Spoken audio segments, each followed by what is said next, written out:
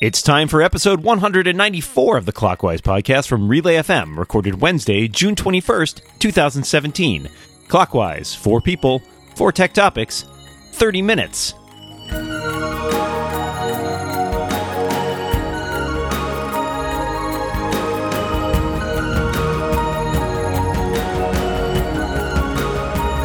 Welcome back to Clockwise, the tech podcast you can set your watch by.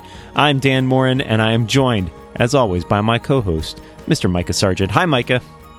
Hello, Dan. Just set my watch here. Oh, wait, it sets itself because it's an Apple Watch. Woo! Don't be such a fanboy. Come on. Oh, you're right. I do have the Android 360 Butter Dish watch. One on each arm, right? Yeah, exactly. Yeah, and, it's really all the workout you need in a day. That is styling right there. Well, this is the show where we talk about 4 tech topics with 2 illustrious, dare I say, guests. To my left, it is I think a first-timer on the actual Clockwise show, though she has graced our presence on our old counterclockwise show, and she is the editor-in-chief of SuperSite for Windows, a frequent panelist at The Incomparable, and so many other fantastic pursuits. Lisa Schmeiser. Hi, Lisa. Hi, it's such a pleasure to be on this show. Thank you for having me.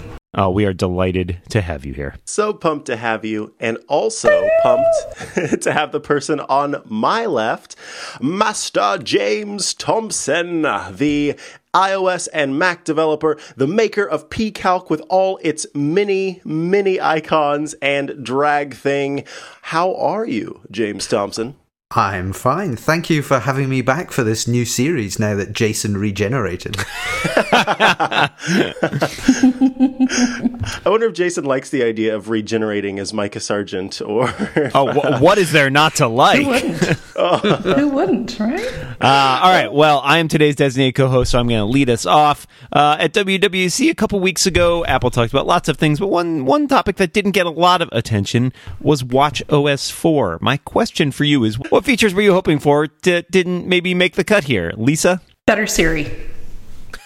I would really love... I'm serious. That's the number one source of embarrassment and frustration in using my watch is me lifting my wrist and screaming, hey Siri, and having it say, I'll tap you when I'm ready. And as a result, I can't use it like a stopwatch like I'd like to, or as a timer like I'd like to. My other complaint is slightly more fitness related, and I want to caveat that while I'm really happy that the Watch Series 2 finally has swim workouts, the tracking software is not great, Bob. So, and I realize part of it's a limitation of engineering, but just to give you an example, when I went swimming on Monday, I did a 750-meter kickboard set, completely not tracked in the watch, because when the watch measures swimming workouts, it only measures arm movement. So it makes it very difficult to do kick drills or any type of other drill where you're working on your arms or your legs. And I still find it very challenging to stop and start to do intervals and other types of specific workout training in it. I'm going to have to agree. I think that Siri is quite a complicated little creature on Apple Watch, because literally just yesterday, I didn't have my phone nearby, and I didn't have the button that I typically use to turn off the lights in my office nearby. And so I thought, oh yeah, I've got this watch on my wrist that I never use for this because it always fails me. I'm going to use it because maybe it won't fail me this time. I lift up my wrist, I say the key phrase, and the device spins and spins and spins and spins, and then just stops doing what it was doing because it wouldn't load it up. It's frustrating. And I also, I don't think this is going to come with this current hardware, but what I hope eventually does happen in the watchOS/watch space is that we do get ambient time readouts so that we can always know what time it is, even if our watch is in a weird position next to us on a wrist, or is, it doesn't require that lift and turn motion that's still a little too specific at times. But I burn off calories by shaking my arm wildly. From a developer point of view, the one thing I was hoping for, which is the same as last year and the year before that, was full UIKit access for third-party apps. Apps on the watch have to use WatchKit for their user interface, and while that's built on top of UIKit, it's a much more simplified environment. UIKit exists on the watch, and Apple apps can use it, but not third parties. I'm assuming they want to control things for performance reasons, but it would be nice to have the flexibility. But having said that, I'm not actually really using apps on the watch, even my own. And I'm not sure if richer apps would help with that. From a user point of view, I'm not really sure what I would want. When the watch launched, I felt it did too much rather than too little. Sleep monitoring would be interesting to me, but there's not really a good way to do that and keep the watch charged, apart from having a separate day watch and night watch, which is a good way to double sales. But what I would really like, my number one feature, is I don't want the battery to swell up and pop the screen off the front of the watch. At least, as I found out this week, that turns out to be covered under the extended warranty for battery problems. Wow, that's a WatchOS feature? Wow, that's I would like to see that update. It's a remarkably specific request. Yeah. So good suggestions all around. I concur with the Siri and the always on watch display. I think those would be big. My thing that I came up with this morning is, as always, rooted in things that happen to you, right? So this morning I woke up and I was feeling a little bit under the weather, and I thought, hey, wouldn't it be great if all these vaunted health tracking things that Apple was talking about, they could somehow apply their machine learning algorithms and realize, when all these different stats start pinging in this direction or whatever, this person's probably going to get sick soon, and it could give you a heads up and be like, hey, maybe you should up your vitamin C intake or drink more water or something like that. I think that would be a really cool implementation of health technology, is trying to predict when people are going to get a cold or what have you. And it would have saved me trouble this morning when I woke up and was like, oh God, why do I feel like I've been run over by a truck? So Tim, if you're listening, get on that. Yes, do that. Thanks for your thoughts on that. Let's go to topic number 2, which comes from Lisa. All right. Yesterday, Lenovo unveiled a new workstation called the ThinkStation P320 Tiny. And the idea is that if you have a lot of cramped desk space, you can put this up with 3 or 4 screens, and you still have room for a keyboard or your elbows or a drink or your fidget device or whatever. But to me, the most interesting part of the device was them saying they're expanding their PC as a service program. And the thing that is really interesting about PC as a service is they are now saying, you know what, you do not have to worry about you don't have to worry about having an IT department set up your computer. You don't have to worry about an IT department doing web monitoring. You don't have to worry about Office 365 deployment or support. You don't have to worry about remote management. You don't have to worry about data storage. You don't have to worry about securing your data. You don't have to worry about data erasure, user configuration. We will do all of that for you for one low monthly fee. And again, I want to stress, not a new program because they rolled it out last year, but they're expanding the program. And I got to thinking that, wow, this is a great way to eliminate a lot of IT jobs. And more importantly, it's kind of perpetuating a growing model in tech where you have the people who make tech and figure out how it's going to work, and then you have what are basically an army of technicians who follow stuff in a manual. So my question to everybody on this podcast, what do you think about PCs as a service? Is this something you welcome as a user, or do you feel like it takes some of the control of your computing experience out of your hands? So I think in terms of businesses, this is a really cool idea. I can remember working at the startup that I worked at before I work where I do now, and we had someone, a specialist that we had hired to come in and buy computers and provide support. But it was just kind of a local joint, and so they obviously had other clients and got really busy. And because they were not, the same people who were making the devices and knew all of the secret codes and secret handshakes you can do to make things work just how they need to, I think that it would be interesting to have this available to businesses, especially startup businesses who are kind of looking for a way to cut costs and make sure that everything keeps up and running and is fresh. And I read here that it also includes recycling and stuff like that. And I think that's very important because you don't want to see people take this e-waste and just dispose of it in the wrong ways or have to spend a bunch of money to try and figure out how to do it the right way. So this is a cool idea. In terms of PC as a service on a personal level, not something I'm particularly interested in unless it means that I can upgrade to the latest MacBook Pro each year or something like that. That kind of sounds like a cool idea and something that I would certainly consider. What about you, James? Well, I'd never heard of this before I read the question. In a former life, before I became a full-time icon designer and occasional app developer, I was a system administrator in my old computing science department at university. So I'm going to be slightly biased here. Back then, for financial reasons, there was pressure to reduce the dedicated support team in the building and rely on the more general campus support staff, which, while they were cheaper, they weren't immediately available and didn't have the local knowledge and experience of what was needed for the department. So this sounds more of the same, but much, much worse. Saving money, yes, but at the expense of having people who aren't even part of your organization doing the IT support. And what's worse is it sounds like Lenovo will happily monitor your staff's email and web usage for you and presumably have full access to all the information stored on your computers. Now, given that Lenovo have been accused of installing spyware on their consumer PCs for, 2 or 3 times in a row now, it sounds like they're just turning that practice into a business model. I mean, imagine what would happen if this support network was compromised by bad actors who then had full admin privileges to your entire business.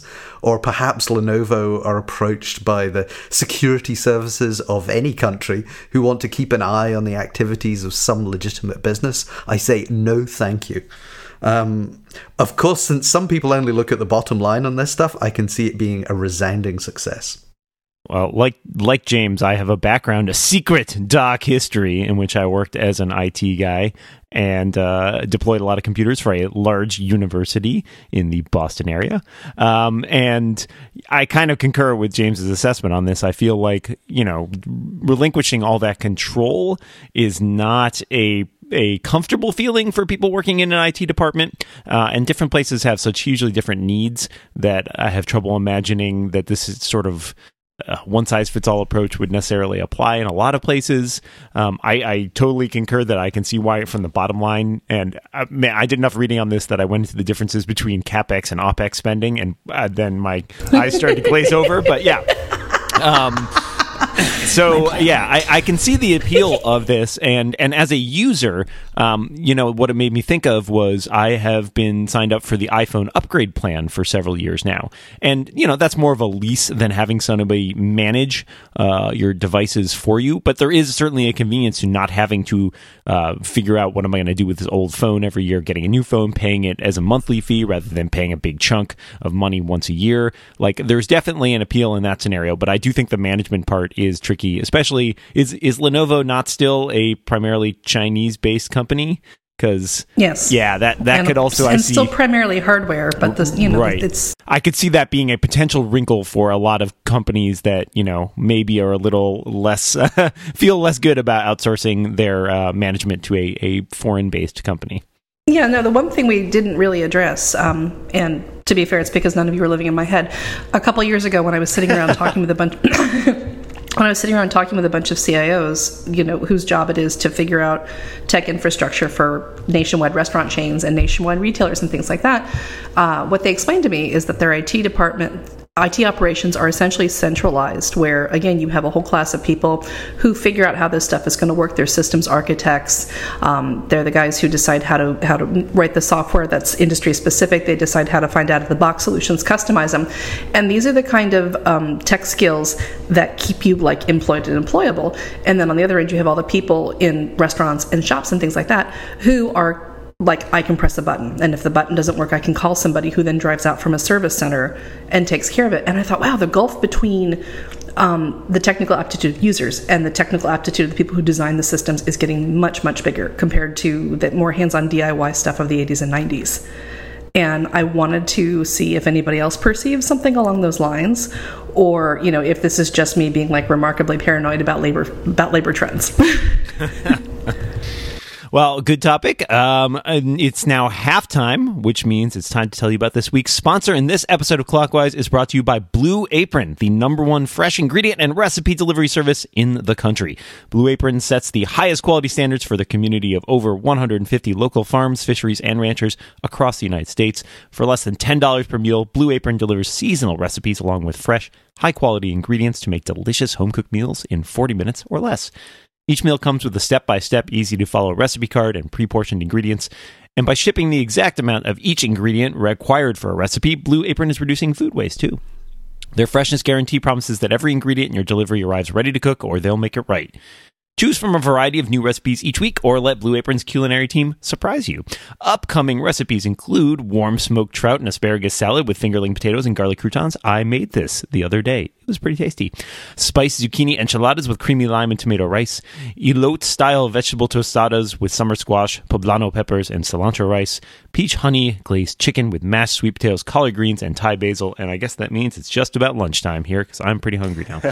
Blue Apron's mission is to make incredible home cooking accessible to everyone. They deliver to 99% of the continental United States, and there's no weekly commitment, so you only get deliveries when you want them. Check out this week's menu and get 3 meals free with your first purchase with free shipping by going to blueapron.com/clockwise. You will love how good it feels and tastes to create incredible home-cooked meals with Blue Apron. So don't wait. Visit blueapron.com/clockwise. We thank Blue Apron for their support.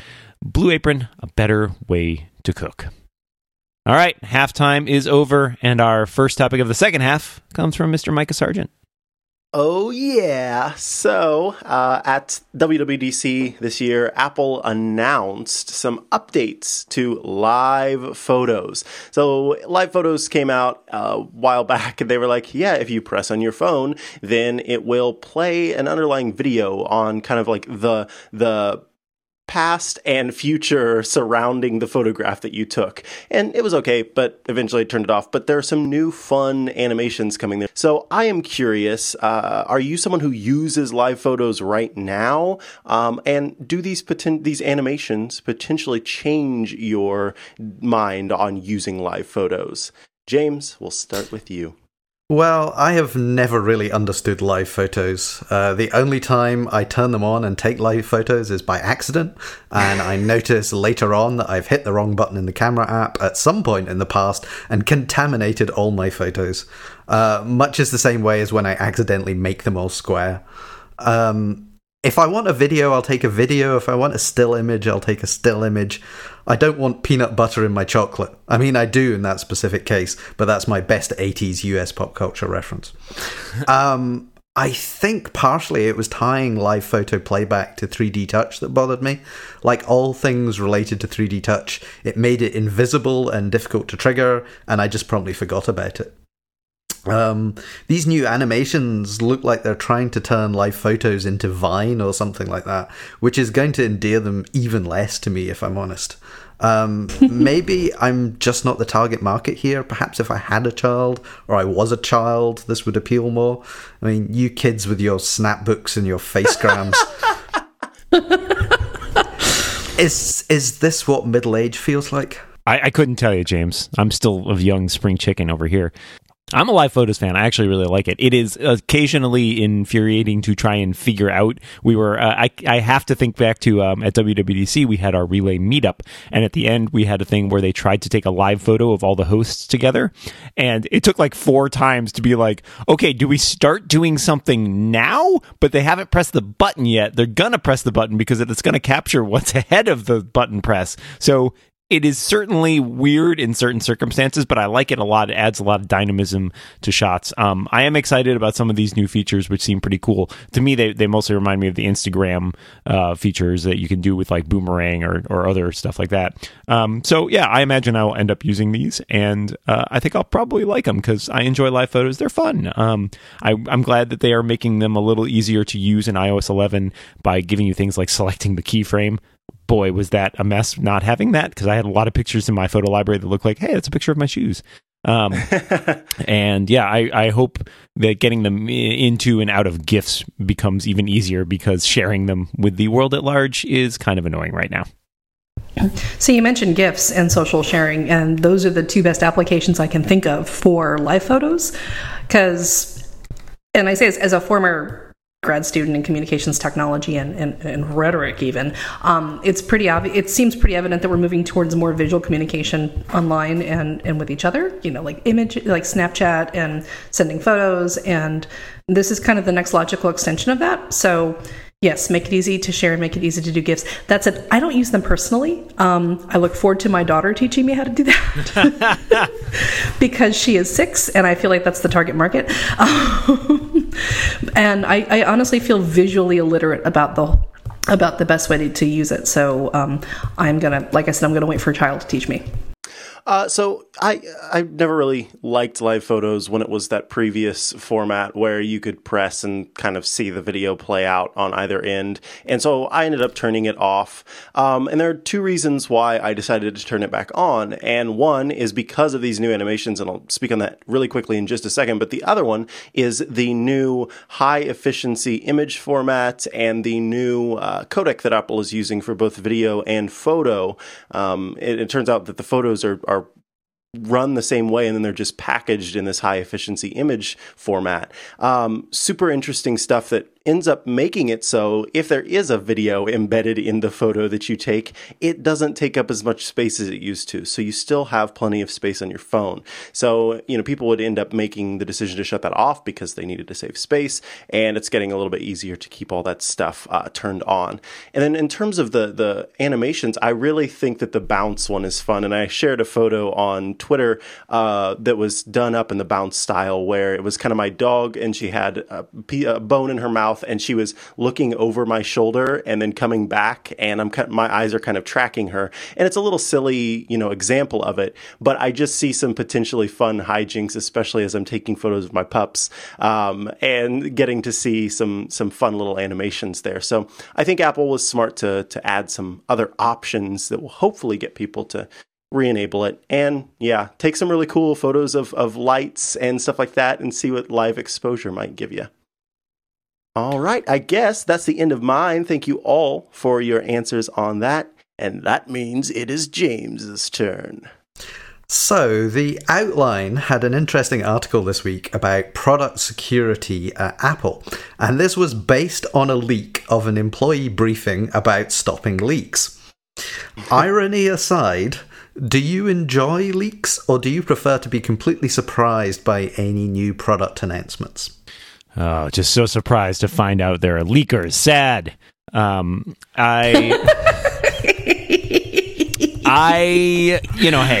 write about Apple stuff for a living, so obviously, to a certain extent, I'm going to follow those leaks and those product, other